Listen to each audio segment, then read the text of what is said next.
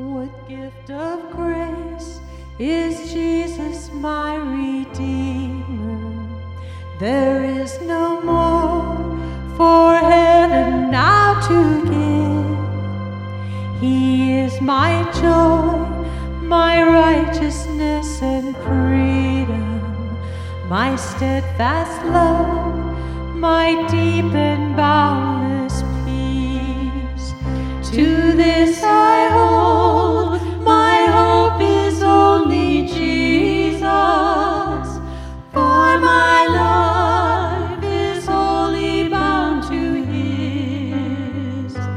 Oh, how strange and divine, I can sing all is mine, yet not I, but through Christ in me.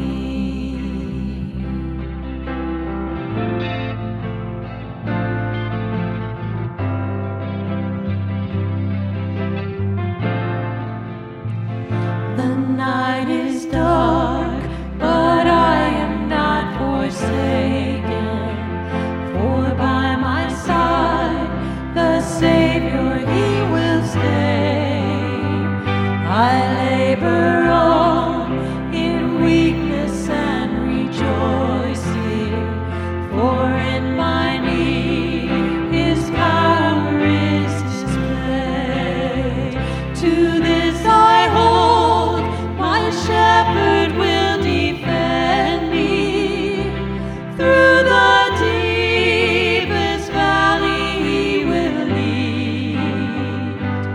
Oh, the night has been won, and I shall overcome, yet not I, but through Christ in me.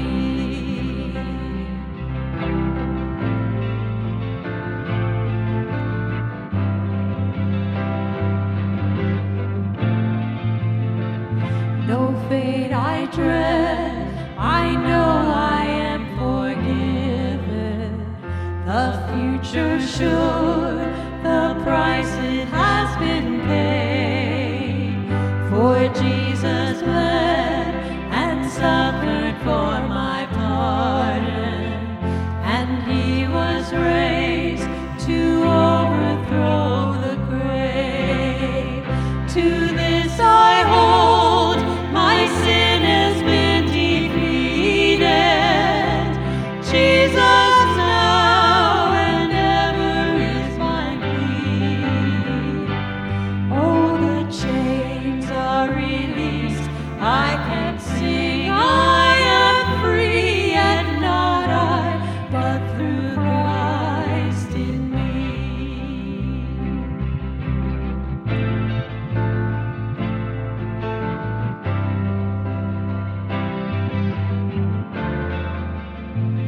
With every breath, I long to follow Jesus, for He has said that He will bring me home.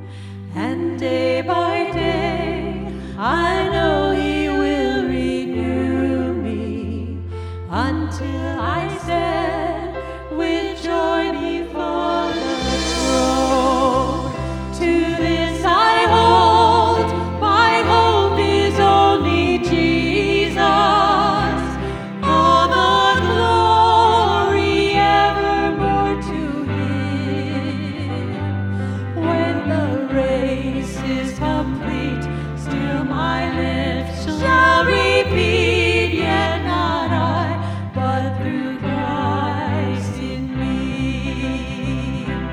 When the race is complete, still my lips shall repeat, yet not I, but through Christ in me. Yet not I, but through Christ in me.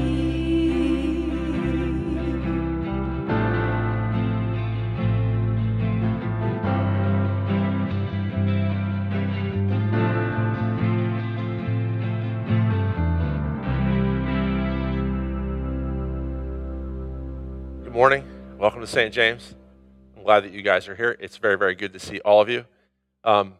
We are aware that there is no video as of right now on the live stream, and don't text Larry and ask where the video's at. It's not there, and we're working on it. And just enjoy being able to listen to this and not have to look at it. So that's be possible. Speaking of audio stuff, I've been having fun the past month or so with Larry, who is a longtime sound engineer, for those of you who know him, Chuck Rathert, a longtime host on KFUO. The three of us have been making podcast episodes, which are now available. I heard this morning somebody saw it on Spotify. It's on iTunes as well. It's called Craving Answers, Craving God, and it's about questions about God, and it's geared towards people who want to know more, people who they're either, if you're not a believer, but you're thinking about Christianity, if you are a Christian, but you've always wondered, why do we think that about certain things? It's geared towards that. So check it out. It's on most of the major podcast platforms, and it's slowly but surely going up on the others. It's called Craving Answers, Craving God. So that's been kind of fun for us. And so there's that. Other announcements, you can check out the bulletin for Mercy Ministry stuff. Don't forget the Operation Christmas Box ministry. Grab one on your way out today. See Stacy if you have any questions. Youth confirmation begins today at 11:30. So if you have any kids or know of any kids who'd be interested in being a part of that, that's going to be a good time. What that means, though, for those of you who do the Zoom Bible study, which you should have gotten an invitation already this morning, that's going to be moved till 12:30. And I realize that might make it unworkable for some of you, and I understand and I apologize for it. But 12:30 will be the Zoom Bible study. We're reading through the book of Titus right now. What else? Adult confirmation tonight. I should say new members class. Anybody who wants to come and be involved in that is more than welcome. I actually know there's going to be a couple families who are already members who are there to hang out and eat donuts with us. So let me know if you want to be involved. I mean, you don't have to let me know, but if you let me know, I'll be able to print you up a study guide beforehand. So that should be fun. All right, I think that's all I was going to say too. I'm not sure about the exact date, but Matt Hayner from CCLS will be with us in a few weeks at 11:30 give us more information about their proposal for the micro school project. So more on that later as well. Okay, I think that's it. Let's go ahead and stand and we'll begin worship. Let's begin in the name of the Father and of the Son and of the Holy Spirit. Amen. Let's confess our sin to God our Father. Most merciful God, we confess that we are by nature sinful and unclean. We've sinned against you in thought, word, and deed, by what we've done and by what we've left undone. We have not loved you with our whole heart. We have not loved our neighbors as ourselves. We justly deserve your present and eternal punishment. For the sake of your Son, Jesus Christ, have mercy on us. Forgive us, renew us, and lead us, so that we may delight in your will and walk in your ways to the glory of your holy name. Amen. Because of Jesus, God has forgiven all our sin. Hear the gospel of Christ from Romans chapter 5. Paul says, therefore, since we have been justified by faith, we have peace with God through our Lord Jesus Christ. Amen. Psalm 46. God is our refuge and strength, a very present help in trouble. Therefore, we will not fear, though the earth gives way, though the mountains be moved into the heart of the sea, though its waters roar and foam, and though the mountains tremble at its swelling. There is a river whose streams make glad the city of God, the holy habitation of the Most High. God is in the midst of her. She shall not be moved. God will help her when morning dawns. The nations rage, the kingdoms totter. He utters his voice. The earth melts. The Lord of hosts is with us. The God of Jacob is our fortress. Come, behold the works of the Lord, how he has brought desolation on the earth. He makes war cease to the end of the earth. He breaks the bow and shatters the spear. He burns the chariots with fire. Be still and know that I am God. I will be exalted among the nations. I will be exalted in the earth. The Lord of hosts is with us. The God of Jacob is our fortress. Glory be to the Father, and to the Son, and to the Holy Spirit, as it was in the beginning, is now, and will be forever. Amen. You may be seated. I love about Psalm 46, I love that it's this description of God and his power and his care for us. And then right there near the end of the psalm is just God breaks in speaking and just says, be still and know that I am God. I will be exalted among the nations. I love that. Just one verse, God's voice drives in there, like right in the middle of our worship of him. I love that. Anyway, Isaiah 40, let me give you a little bit of an outline of what's going on in Isaiah 40. So it's going to start off with a description of idolatry and how idolatry is foolish. He's a little bit sarcastic here, not as much as he will be in Isaiah 44, by the way. But he's going to be a little bit sarcastic about idolatry. You're basically going and buying something with your own money and then worshiping it. How much sense does that make? Then a description of God and his character, especially his power and his sovereignty, and something appropriate for election week, which that was not intentional when I put this in here, is God being sovereign over the rulers of the world too, and being able to use them for his will and then puff and blow them away when he's done with them. And that he is so mighty and powerful, but at the very end of Isaiah 40, he uses that power to bless and preserve and keep those who wait for him. Okay, Isaiah 40. To whom then will you liken God, or what likeness compare with him? An idol? A craftsman cast it, and a goldsmith overlays it with gold and casts for it silver chains. He who is too impoverished for an offering chooses wood that will not rot. If you're too poor to buy precious metals, you can get some wood. Get yourself some nice wood to make an idol. He seeks out a skillful craftsman to set up an idol that will not move. Do you not know? Do you not hear? Has it not been told you from the beginning? Have you not understood from the foundations of the earth? It is he who sits above the circle of the earth, and its inhabitants are like grasshoppers, who stretches out the heavens like a curtain and spreads them like a tent to dwell in, who brings princes to nothing and makes the rulers of the earth as emptiness. Scarcely are they planted, scarcely sown, scarcely has their stem taken root in the earth, when he blows on them and they wither, and the tempest carries them off like stubble.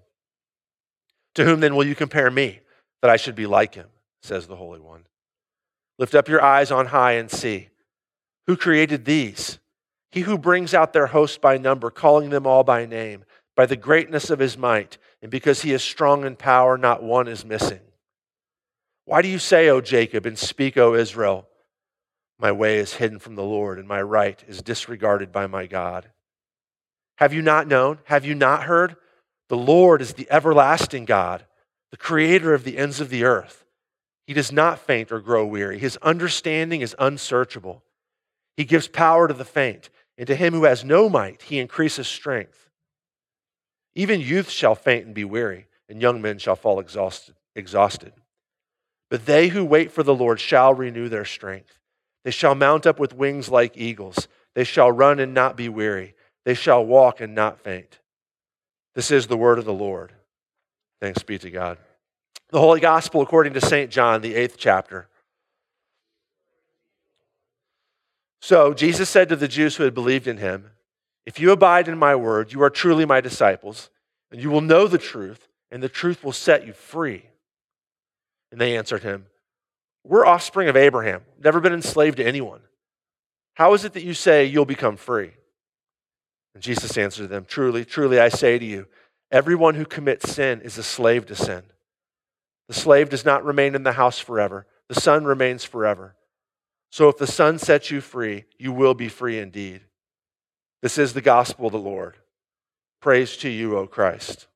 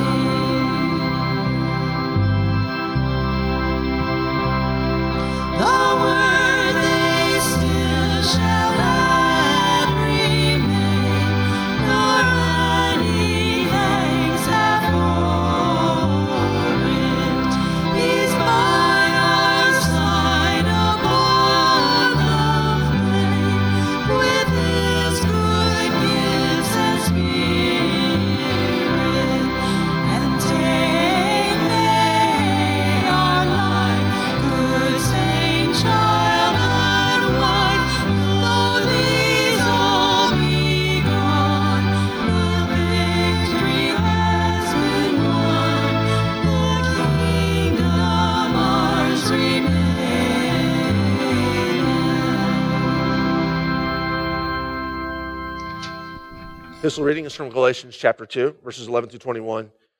But when Cephas came to Antioch, Cephas is Peter, I opposed him to his face because he stood condemned. For before certain men came from James, Peter was eating with the Gentiles, but when they came, he drew back and separated himself, fearing the circumcision party. And the rest of the Jews acted hypocritically along with him, so that even Barnabas was led astray by their hypocrisy.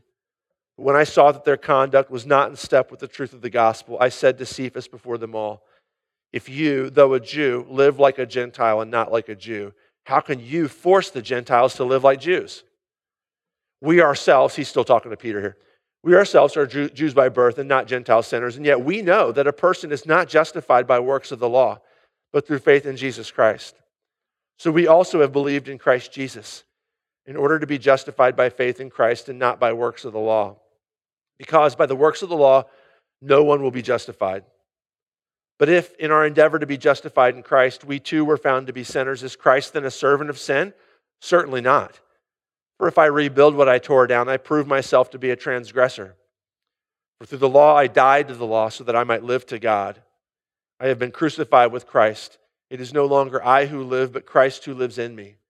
In the life I now live in the flesh, I live by faith in the Son of God, who loved me and gave himself for me. I do not nullify the grace of God, for if justification were through the law, then Christ died for no purpose. This is the word of the Lord. Thanks be to God. Okay, so Reformation Day was yesterday, so I thought we would look at one of the key texts, probably the oldest text, and one of the first times Paul on paper addresses the question of justification by faith. I didn't want to read all of chapters 1 and 2, it's so long. But we jumped in right in the middle of this story. I mean, you saw the first part of our reading was, but when Peter came to Antioch. So there's actually something going on before that. And so I have to set this up a little bit. What's happening is this. There has been a huge council in Jerusalem with all of the leaders of the Christian church. You can read about that in Acts chapter 15. Paul also describes it in the first part of Galatians 2. And what happened was, prior to Acts 15, this momentous event has happened that's kind of been a shock to the church's cultural system. And that is, much to their surprise, Gentile Christians have started coming in to believe in Jesus. Gentiles have started coming in to believe in Jesus. And so, Peter's right on the cutting edge of this. In Acts chapter 10, God tells him, I want you to go. There's this non-Jew, this Gentile, he's actually a Roman centurion. I want you to go and I want you to preach the gospel to him. And Peter's like, nope, I can't do that, God. I can't be in contact with unclean Gentiles. And God sends him this really weird vision, remember with the sheet and the dropping the unclean food, and basically says, if I call somebody clean, you have no right to call them unclean. And Peter's like, I don't know about this. I don't normally hang out with these people, but if God tells me to do it, I'll do it. So he goes and meets with this guy. He goes to his house. And Peter, being extremely tactful, says to the guy right off the bat, he says, look, I don't usually hang out with people like you. Which I don't know if that's the first thing you want to say when you're evangelizing somebody. But Peter says it to him, this is really weird for me to even be in the same room with a Gentile. But God told me to do this. And much to Peter's surprise, after he preaches the gospel, the Holy Spirit falls on Cornelius and the other Gentiles, and they begin showing the gifts of the Spirit, and Peter's like, I don't know what to do with this. So Peter goes to Jerusalem, and there's this big council, and Peter basically says, look, guys, I'm telling you, I preached to them. They believed in Jesus. They had the gifts of the Spirit too. I don't know what do we want to do with this?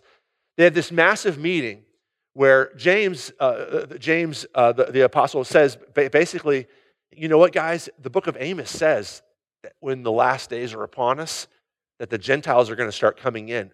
Maybe that's this.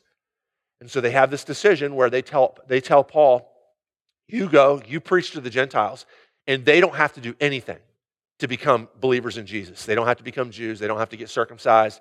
They don't have to observe kosher laws. They don't have to observe the Sabbath day. Just tell them that they need to believe in Jesus, and as Paul says here, and also care for the poor. Peter is going to go to the Jewish Christians and minister to them and evangelize Jewish non-believers too. However, they all are meeting together in Antioch, which is north of Judea. And Peter and Paul are both there, and everything is going swimmingly. Acts 15. All the Jews and the Gentiles are kind of meeting together, and they're meeting as one. And then some people come up from the church at Jerusalem, and this is where our story jumps in here. Peter starts to back off eating with the Gentile Christians, and he starts only eating with the Jewish Christians. And Paul calls him on it. And why is this such a big deal? Well, let me just tell you, look, I've said this before. In the ancient world, meals were extremely intimate. You did not just eat with anybody. You only ate with close family, people super close to you. Very, very intimate. On top of that, for Jews, it was even more of a tight communal thing, because a Jewish meal was an exercise in worship of God. Jewish meals were always preceded with a blessing, which, if you've ever seen Fiddler on the Roof, there's a meal there that precedes with this blessing and song. And basically the blessing is, we are God's people here. We're blessing this food. May the very nature of God be communicated to us in the eating of this food together, in our time together. So obviously Gentiles aren't participating in that blessing because they're outside of God's people. On top of that, you're eating kosher food. This is not primarily for dietary reasons. The kosher food is an exercise. It's a religious exercise in itself. As the food sits there on the table, as you pick it up and eat it and ingest it, you are confessing that we are different than the people who don't eat kosher. We are God's people, and we are holy to Him. So, what Peter is doing, he's not being a mean girl. Peter's not just saying, this is not like a junior high cafeteria thing. Peter's not like, oh, I'm not hanging out with them. They're not the cool people. And Paul is not saying, hey, Peter, that just ain't nice, man. You need to treat everybody the same. What Paul says here in our text, I think in verse 14, he says, they were not walking in step with the gospel. It's actually a gospel issue. Because the reason why is, it's not about niceness or meanness. The reason why is that Peter is saying, I think if you ask Peter, he'd probably say, they're Christians. But basically by his actions, he's saying, they're not on the end. They aren't holy. They are less of God's people than me and my Jewish Christian friends. That's an attack on the gospel. How does Paul attack it? Paul attacks it with justification by faith. Now, I want you to hang with me, because a lot of you, especially those of you who grew up in Protestant churches, you're like, okay, justification by faith. Well, this is like confirmation 101. I know what you're going to say. This is a good time to, check out a little bit, which maybe it is. I don't know. But try to pay attention, because as I was studying this week, several times I was like, oh, that's pretty fresh. That's pretty new. I like the way that Paul angles it here in this text. So try and hang with me, even though I just said one of the code words, which clues most of us in, justification by faith, that it's time to take a nap. Okay, let's do two things. Talk about what is justification by faith here? Why is Paul bringing it up here? What does that have to do with table fellowship? And then, what does justification by faith in Jesus Christ look like in our existence as Christians? Not in our belief system, but that'll be step 2. What does it look like in our existence, okay? All right, so what is justification by faith? You got to go to verse 16. Yet we know that a person is not justified by works of the law, but through faith in Jesus Christ. So we also have believed in Christ Jesus in order to be justified by faith in Christ and not by works of the law. Because by works of the law, no one will be justified. Now I'm going to read this verse one more time, and I'm going to read it with a little bit of different translation, because many, many New Testament scholars are starting to translate it the way I'm about to read it now, although it has not yet made it down to street level with our translations that we have in paper form, like the ESV. So it's a little bit different. And just hang with me. I'm going to tell you a little bit what the Greek is saying here. So verse 16 says this, yet we know that a person is not justified by works of the law, but through, now it says here in the ESV, it says through faith in Christ Jesus, through faith in Jesus Christ. Actually in Greek, that word in is not there. And what it actually says in Greek is, we're not justified by the works of the law, but through the faithfulness of Jesus Christ. It's not talking about our faith in Jesus Christ. It's talking about Jesus' faithfulness. Jesus' faithfulness. Same thing with the two lines down. Look down at, we also believed in Christ Jesus in order to be justified by the faithfulness of Christ and not by the works of the law. So what you have here is, you have two slices of bread here. That it doesn't say the faith in Christ Jesus, it says the faithfulness of Christ Jesus. And in the middle here, this line here in the middle, look at verse 16 again. So we also have believed in Christ Jesus. That actually has the word in there. And it's talking about us. So we have believed in Christ Jesus. So here it is. We're justified by the faithfulness of Christ. So we believe in Christ Jesus because we've been justified by the faithfulness of Christ. The emphasis in this verse, if you read it the way the ESV has it translated, is on our faith in Christ. In fact, it says it 3 times in a row, which is a little bit strange. But actually, the emphasis in Greek is on mainly Christ's faithfulness. Not what Christ believes, but Christ's loyalty and commitment to the covenant. Christ's faithfulness to who God called him to be. Christ's faithfulness to the way humans were designed to be. When God made Adam and Eve, he had a certain plan for the way they would act, the way they would exist in his world, the way they would take care of his creation. The only person who's ever been faithful to that, Paul is implying here, is Jesus. He's the only person who ever looked like God wanted a human being to look, whoever acted like God wanted a human being to act. Now, sandwiched in the middle of that is us. How do we connect with that? We believe in Jesus. So you guys all believe this anyway. I just wanted to point it out to you, actually, from the Greek in this text, that when we talk about justification by faith, the first thing that you have to mean is justification by God's faithfulness to us. Justification by Jesus' faithfulness to his Father and to the covenant. It starts with God's faithfulness. Then a secondary outworking is we believe, our faithfulness. The word for believe here is actually the exact same. It's a verb form of the word for faith. Right? Because Jesus was faithful to the covenant, we can believe in him. Okay, so what does this have to do with table fellowship? Like, what is this? People aren't eating with other people, and now Paul's going to drop Lutheranism 101 on Peter. What's the connection there? Well, let's do this real quick here. Let's talk about the story of Luther, just real briefly. Luther grabbed onto this principle. It saved his life, basically. I don't just mean like he's going to heaven when he dies. I mean like it maybe saved him from insanity. This realization that God justifies us with his faithfulness, that we don't justify ourselves with anything that we do. Luther grabbed onto that biblical principle. And with any biblical principle, once you have it, what you have to do next is you have to apply it to your life and to the context. And the context that Luther was living in was medieval Roman Catholicism. The notion that, Luther, for those of you who know his story, he worked really, really hard to be a good boy, to be pleasing to God. I know there's indulgences there and stuff like that.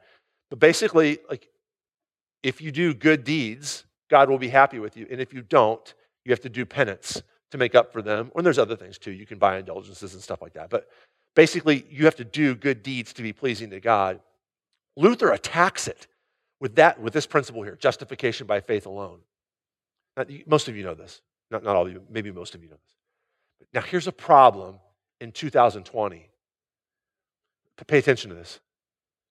Nobody in our culture or in this room right now, and when I say nobody, like any teacher, 95% of the time, right? Nobody believes that you can be pleasing to God by doing good deeds. If I ask my students at Lewis and Clark, how do you get right with God? They will say, I don't know what you mean by God, and I don't know what you mean by get right with. That's what they'll say. And if I say, well, if you do enough good deeds, God will like you or be happy with you, they would say, I don't know if I believe in that God stuff. Maybe I do. Even the Christians will tell this to me. I've got lots of papers from Christian kids which basically say, I'm a Christian, my family's a Christian, I grew up a Christian, I go to church a lot. I don't really know for sure if it's true or if I'm going to be believing this, 5 years from now, but it's kind of where I'm at in my life journey right now, something like that. And as far as doing good things to be right with God, nobody, what's the connection, they might say? Or what do you mean by good things? What does good mean? That's another question in our culture. Also, that's not just out there, by the way. That's in here. How many of you, don't raise your hands, how many of you have heard your fill of Christian sermons from Protestant pulpits where the pastor was saying, you can't be saved by your good deeds? And you're like, yeah, I know that. I'm not trying to be saved by, I already know I'm a sinner and I need Jesus to save me. I'm not trying to be saved by my good deeds. Well, you know what the problem is we've taken this biblical principle, justification by faith, but we're still harping on Luther's application for his context. And in our context, nobody's trying to justify themselves to God by good deeds. Now, I say nobody. I know that some people, there's still some people, mainly an older generation, who would still say, I think on the last day, God weighs up the good things you do and the bad things, and if the good things outweigh the bad. But hardly anybody else believes that, and certainly probably not anybody in this room right now. I'm getting around to why Paul would bring this up about table fellowship. And it goes like this. What's Peter's issue? Paul is accusing Peter of self-justification. You are not allowed to justify yourself. You have to be justified by the faithfulness of Jesus Christ. What's Peter's issue? It's not that he's mean. It's that Peter's identity should be in Christ. It should be, I belong to God through Jesus Christ. But it's not that strong right now. Actually, what may be a little bit more important to him is his identity as an ethnic Jew. He gets his value and his purpose and his meaning from his Jewishness and his Jewish purity, more so than he does through his relationship with Jesus. And it pops its ugly head up when Christians who aren't Jewish come up and he chooses to abandon them to be with Jews. Does that make sense? When Peter looks in the mirror, at least on this morning, not always, but on this morning when Peter looks in the mirror, he sees primarily, you're okay because you're Jewish, more so than you're okay because you belong to God in Jesus Christ. That's why this is a gospel issue. That's how the principles of justification by faith match up with this moment here in Peter's life. It calls him to confront the fact that he gets value and meaning and purpose out of his Jewishness and not out of, I belong to God in Jesus Christ.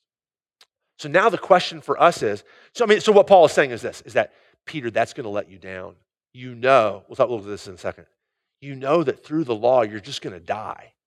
If you keep on playing this, but what Paul means by works of the law here are not good deeds. What he means are like Jewish, what the context here is table fellowship, circumcision in Galatians 3 is going to go to circumcision. It's like Jewish separation laws. He says, Peter, you can't live that. We tore that down. Don't try to build that up again, he says, like in verse 17 or 18. Don't try to build that up again. It's just going to kill you. Now, okay, what does this have to, what his message is this? Your real meaning and purpose and ultimate infinite satisfaction will be not in trying to justify yourself through your ethnicity or your deeds or whatever, but accepting justification from God. What does it have to do with us? That's what justification is by faith. How are you and I going to experience that? All right. Well, I don't ever try to justify myself through my good deeds. I'm way too introspective. I already know that I'm like a steaming hot mess of unrighteousness. I don't ever I honestly don't ever think, oh, God likes me because I'm a good boy. I know way too much about myself. However, I do get my value and worth, not from my good deeds or from, my separation laws that I follow, but from other things. And in our culture, we typically self-justify with success. And I'm going to say a few things that I've said before in here, and I'm not going to apologize for that because I think it's super important. We typically self-justify with success. And for a lot of you, that's like occupational success. That's when you get your value, it's because, I started a business and it's real successful. Or I'm a hard worker and people know that they can rely on me. And that's who I am. Like I'm an expert at this field at work. And when people have questions, they come to me here. Or maybe it's not, for some of us, it's not occupational. It could be some other sort of like success, like I'm just an unbelievable cook, or I'm an unbelievable gardener, or whatever it is that your success is. I'm really good at tennis, or whatever it is. And you might not even realize you're doing this, but you get your sense of purpose and meaning from this. You look at yourself in the mirror, that's the first thing you think of is, well, at least I have this going for me, right? Sometimes it's I've been struggling with this lately. Sometimes it's like children's success. Sometimes it's, my kids are good at music, or my kids are good at sports, or my kids are good at academics, or my kid has, went out into the world and he or she has made a successful business of whatever they've been doing. And I get this sense of like, okay, I've done a good job. Okay, I have value. I have purpose and meaning in this world. Sometimes it's like that. I was talking with Cheryl, our office manager, this week about a mutual friend of ours who has lived this unbelievable life, which involves like bailing out of a B-24 over Germany and breaking his ankle on the horizontal stabilizer and being captured and escaping and all those sorts of things. He has no military honors up on the wall of his house right now. He has his grandson's college diploma. Now, we're going to get to this. I'm not saying that's bad at all. The temptation, though, is for us to say, I've sired this wonderful family, and that gives me purpose and meaning. And we get to completely guard against. I was listening to a sermon this past week by Tim Keller, where it wasn't about this text or about this topic even. It's actually a sermon on the prodigal son. But he brought up this example, which I thought was really spot on. Do you guys remember the movie Chariots of Fire? About the British runners in the Olympics. This is 1930s, 1920s maybe. And one of the runners, Harold Abrahams, a very famous runner in British track and field history, completely devoted to his craft. And he says at one point, he says this line, he's explaining at the Olympics, like his motivation, and he says this, I'll quote this to you. He says, okay, here I am at the Olympics, and now in 1 hour's time, I'll be out there again. I'll raise my eyes and look down that corridor, 4 feet wide, with 10 lonely seconds to justify my existence. See what he's saying? I have once every 4 years, I have this moment where I stand before that track and I kneel down and I wait for the starter's gun. 100 meters was his event. And I have 10 seconds to he actually uses, in the movie, he uses the word justify my existence. I have 10 seconds with which to prove to myself and to everybody else that I have value and I'm worth being here. Now, you guys probably aren't that dramatic. And most of you, your thing that you get your self-justification from doesn't just pop up once every 4 years. But we all have these things that we think, I have to do this or I don't have value, I don't have worth. And what the gospel is saying here is, no, that's not true. None of those things can carry that weight. You can run and you can win the race, but you're going to get old and you're going to lose one sometime. Your kids, maybe your kids are like go to school and they're, just really scholarly and they get great grades and you're like, okay, I did a good job. Somebody else is getting better grades than them. Somebody else is using those grades to get a better job than them. So, I use a lot of these examples before. But maybe your thing is like, I'm the witty guy, I'm the funny guy. Well, at some point, you're going to say something witty or funny, and it's just going to go over people's heads, or they're not going to laugh, or somebody else is going to say something more witty than you and laugh harder at the thing that you laughed at. Or you're going to be like, you know what, I'm the expert in this field, and somebody else is going to go to somebody else who doesn't know as much as you and ask them, and you're going to be crushed because I do this too, we get our sense of self-worth and identity. We justify ourselves with the works of the law, with something else that's just us. And what the gospel is saying here is you don't need to do that because you've already been justified by Jesus Christ. God looks at you and says you have infinite value already. You don't need to find it in anything else, even good things. Okay, that's just good Reformation Day stuff, I think, right there. Now, let's talk on this text. There's 3 ways. How is that going to, okay, I want you to believe that, right? How is that going to look in our everyday lives? How is that going to work itself out? There's 3 things that this text points out, that living a life where we bask in God's justification of us in Jesus Christ. There's 3 ways this looks, okay? There's a death, there's a life, and there's a love. There's a death and a life and a love. So first of all, the death, and basically the death principle is this. You're going to have to die. You're going to have to die to your old self-justifications.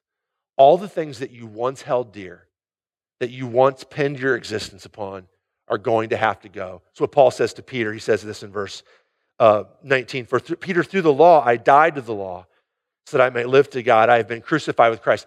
You have to die to this, Peter. You're going to have to kill it. Here's what it's a fancy way of saying this. Either you're going to have to kill your self-justification, either you're going to have to figure out a way for your self-justifications to die, or it's going to kill you, right? I mean, you can give up cigarette smoking, but you're just going to have to pick up eating chocolate to get it. You can give up eating chocolate, but you're just going to replace it with working out. You can give up working out, but you're just going to have to replace it with, mindfulness or meditation or whatever it is. And you can keep on doing this. You can keep on picking self-justifications, things that give you worth, but they'll never, ever carry the weight of what you're trying to put on them. They will never, ever give you the value that you're looking for because there'll always be somebody who's better. There'll always be moments when you're not stroked for what you think you're good at. It has to die. It's going to have to be killed. I was listening to a podcast recently where there were these couple relatively intelligent people who were talking about a famous singer who committed suicide within the past couple decades. And one of them said, I just don't get it. I don't get how somebody who has all the things that we are all trying for, money, fame, and power, why you would end it all once you got all that. And I wanted to scream at my earbuds. I wanted to scream at my earbuds, like, no, she actually got it. She didn't kill the self-justifications, and so the self-justifications killed her. I'm not trying to oversimplify suicide. I know that it's way more complicated than that. But you hear stories about people, the stock market crashes, and so financial people kill themselves. Why? Because they just couldn't live without money? No, that's not true.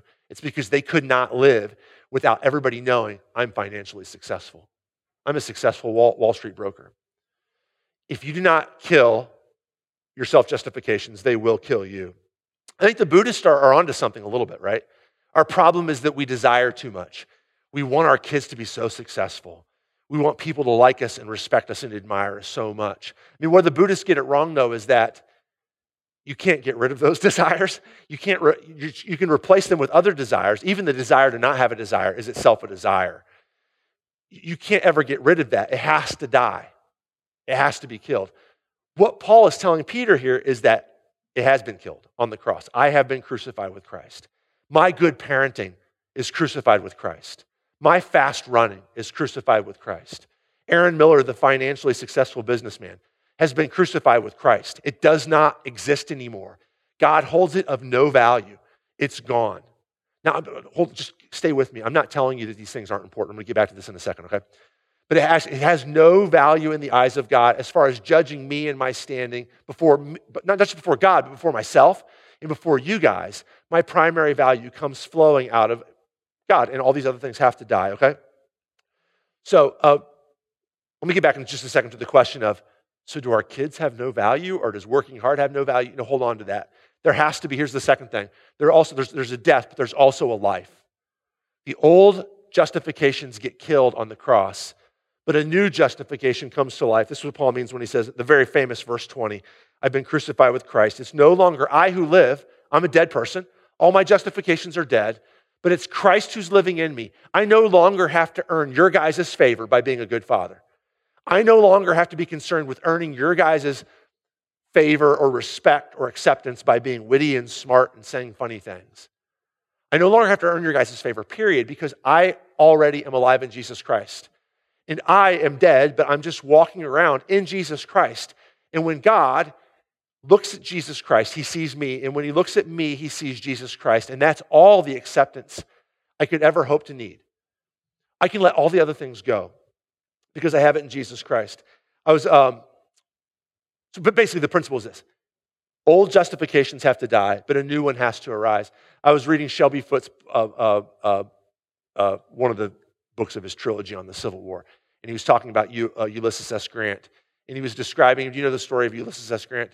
He was describing him as a man who was a failure in business, a failure in personal morals, a failure in money, a failure in everything in life except for marriage and war. Ulysses S. Grant was a complete failure. Alcoholic because he knew he was a failure and he was miserable with himself. And then the Civil War happened and he found his new life. He found his purpose. This is what Paul is saying is you have to find that. Now, but Civil War is not going to work, right? Because for 5 years he has meaning and purpose. But then the Civil War is over and he goes back to being kind of a failure. I mean, I know he got elected president. But even his presidency was marked by his inability to stop corruption in his own office. And even the presidency couldn't stop his slow physical degradation because of his addiction to alcohol. But for a brief moment, he found that new life. And so what Paul is saying is he's not saying go to war. He's saying you need to find a new life. And that new life is Jesus Christ. Look, Jesus is completely accepted by God. Jesus is also on mission. And I'm just telling you that if you give up your old goals, you give up your old sense of worth, and you allow yourself to bask in who Jesus is and his mission in this world, the things that he has going on, the people he's trying to save, the hungry people he's trying to feed, the naked people he's trying to clothe, the prisoners he's trying to visit. If you embed yourself in that through faith in Jesus Christ, Paul is saying you'll experience this justification. You will know what it's like to have worth. Not your worth, but the worth of this Jesus who's on his mission, and we are on mission with him. That's what justification by faith is this new sense of worth. Here's what I'm saying. Here's another way of saying it. We have turned, me and you, like Protestants, we've turned justification by faith into this little part of our life. I want to go to heven when I die, so I need to trust Jesus. But as far as like my family life, my friend life, my money life, my business life, my sex life. I have to get my own purpose and meaning. And what Paul is saying is that, no, die, all of you. Come back to life, all of you, and get all of your purpose and meaning out of who you are in Jesus Christ. Now, how does this work? Does it mean you have to stop making money or stop raising your kids? No, because of the third thing. We get a death, we get a life, we also get a love, right? Sit this way. Your justifications always happen in relationships. You can only ever self-justify in relationship with other people. You can only run the 100-meter sprint and get justified by it if you beat the other runners who are slower and there's a stands full of people who are like, holy cow, that guy's fast. That's the only way you can use running to get your justification. Right? You can only justify yourself through your business practices if you actually have a successful business and you're making money. You can only justify yourself through your child rearing if you post pictures of your kids on Facebook and all the other moms like it. Your self-justifications can only happen by taking cues from other people around you that you have value. Does this make sense? Now, I know some of you are going to say, not me, I don't care what other people think about me. That's not true. Of course you do. Have you ever noticed that the people who say, I don't really care what other people think, they feel the need to tell you that they don't care what other people think about you? Do you know why they feel the need to tell you that? It's because they really want you to know that they don't care what you think about them. It's very important that you know what they think, that they don't care what you think about them. This is actually where all of us are at. It is impossible as a human being to not live in reference to other humans. Even in this postmodern world where like individualism and I don't care what anybody thinks about me. It's just a lie. And the sooner that you come to grips with the fact that you actually do deeply care what other people think about you, is the sooner that you'll get to the point where you can grapple with your own self-justifications, which you're taking from cues that other people give to you. Even if it's, I'm the tough guy that everybody knows, I don't care what they think about me. That is itself a self-justification. Okay, well here's Paul's point. Yes, you're going to get justified by the cues you take from other people. But take your cue from Jesus. Give me one more angle in here. Do you know why porn is so addictive? Do you know why people have affairs? Do you know why people are so obsessed with work success? They wake up in the night and they think, oh my word, did I not include that in the report? Oh, I gotta get that fixed before somebody sees it. Do you know why people obsess with that? Because every single one of us deeply craves admiration, attraction, and respect from other human beings. We deeply and desperately crave it. This is why people will fake it with porn or with affairs. This is why people will invest them so much, and I need people to think I'm respectful. I need people to I need people to think I'm smart. I need people to be attracted to me. It consumes us. And now this is why Paul clues us in verse 20. Check this out again. I'm crucified with Christ, nevertheless I live. Yet not I, it's no longer I who live, but Christ who lives in me. And the life I now live in the flesh, I live by the faith in the Son of God, justification by faith, who loved me and gave himself for me. This is at the heart of justification by faith. And if you can get this, you can bask in your justification by faith in Christ. God in Jesus Christ infinitely and absolutely and unconditionally and irrevocably is attracted to you. Unconditionally accepts you, no questions asked. Thrills over who you are. Takes deep, intense pleasure in your existence. Whether you're a bad father or a good father. Takes huge amounts of delight in watching you walk around. And the trick to living the justified by faith life is to bask in that love and think, I don't have to be a good father. I want to be a good father, but I don't have to be a good father because my heavenly Father loves me, no questions asked. I don't have to be successful in business. I want to be, but I don't have to be because I'm completely loved and adored, and God is so attracted to me. He so much admires me. He so much loves me and accepts me, no questions asked. He knows everything about me, and he still wants me more than anybody else in the world could possibly want me. Now, Tim Keller didn't do this illustration, but as soon as he said it in relationship to justification, I thought this.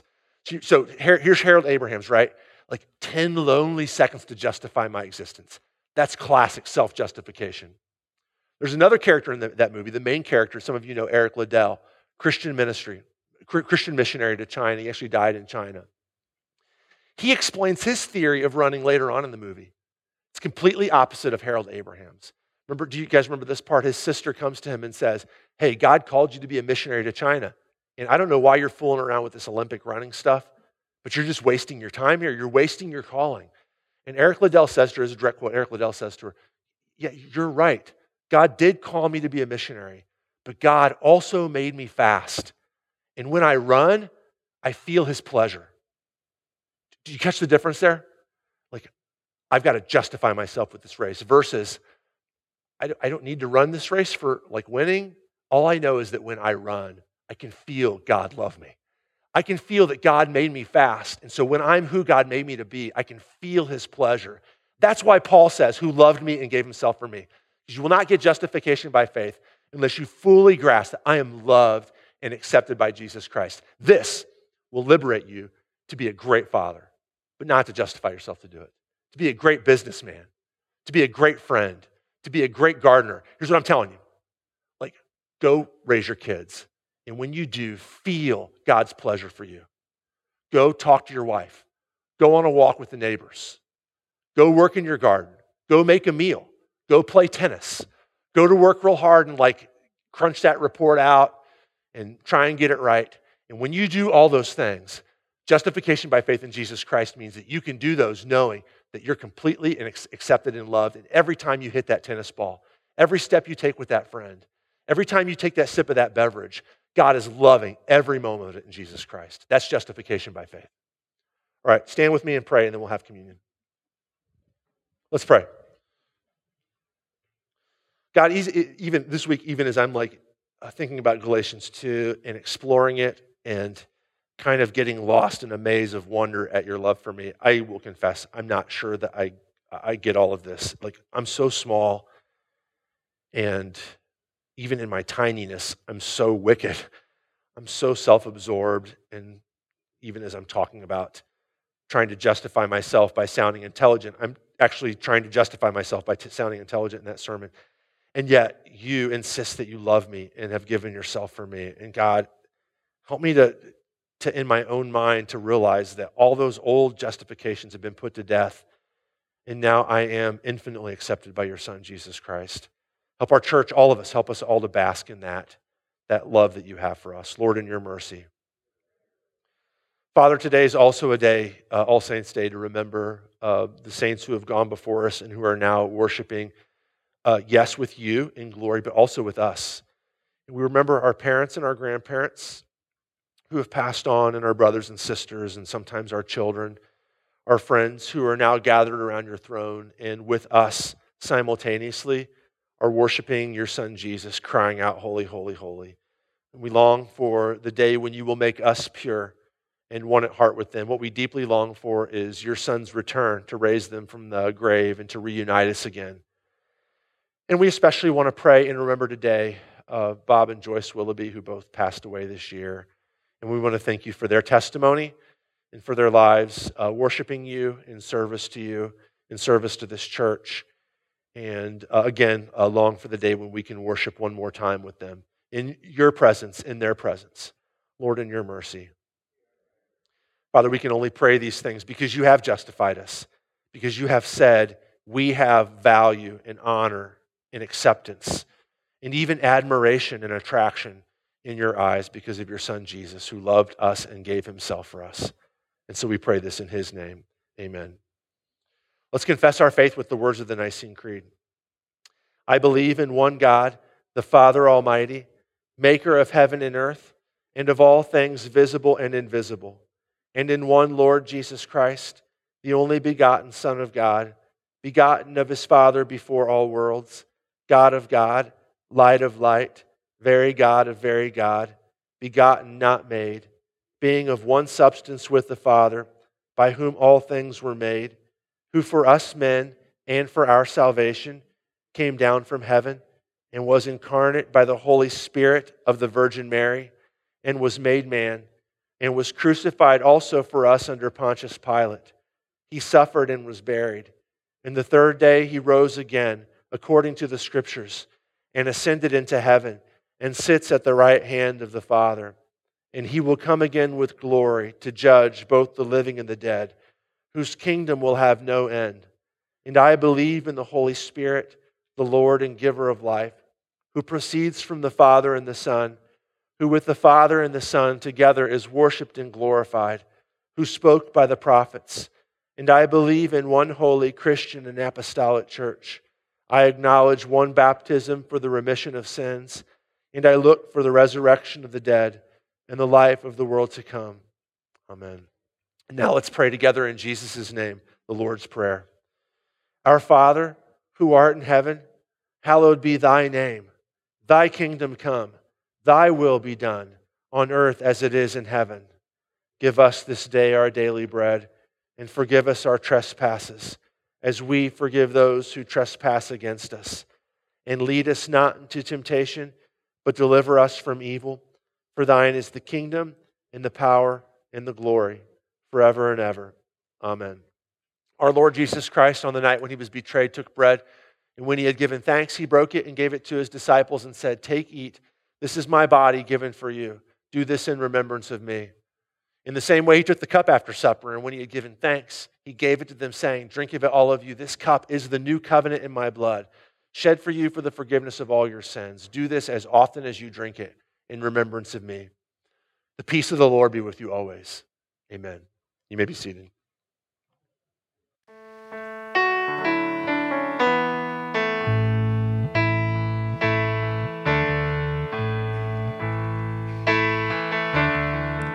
By faith we see the hand of God in the light of creation's grand design,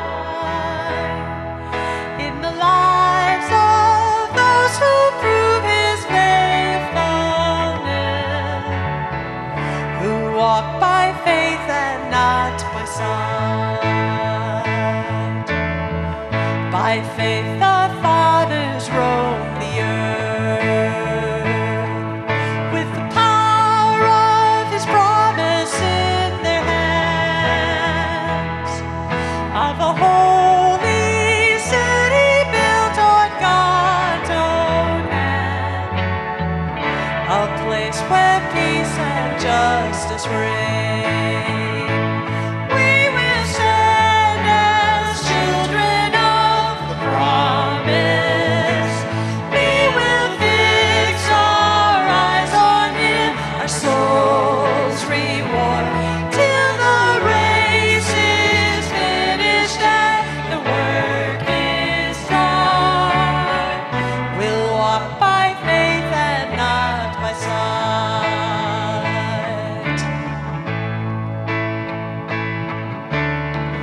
By faith the prophets saw one day when the longed-for Messiah would appear, of the power to break the chains of sin and death, and rise triumphant from the grave.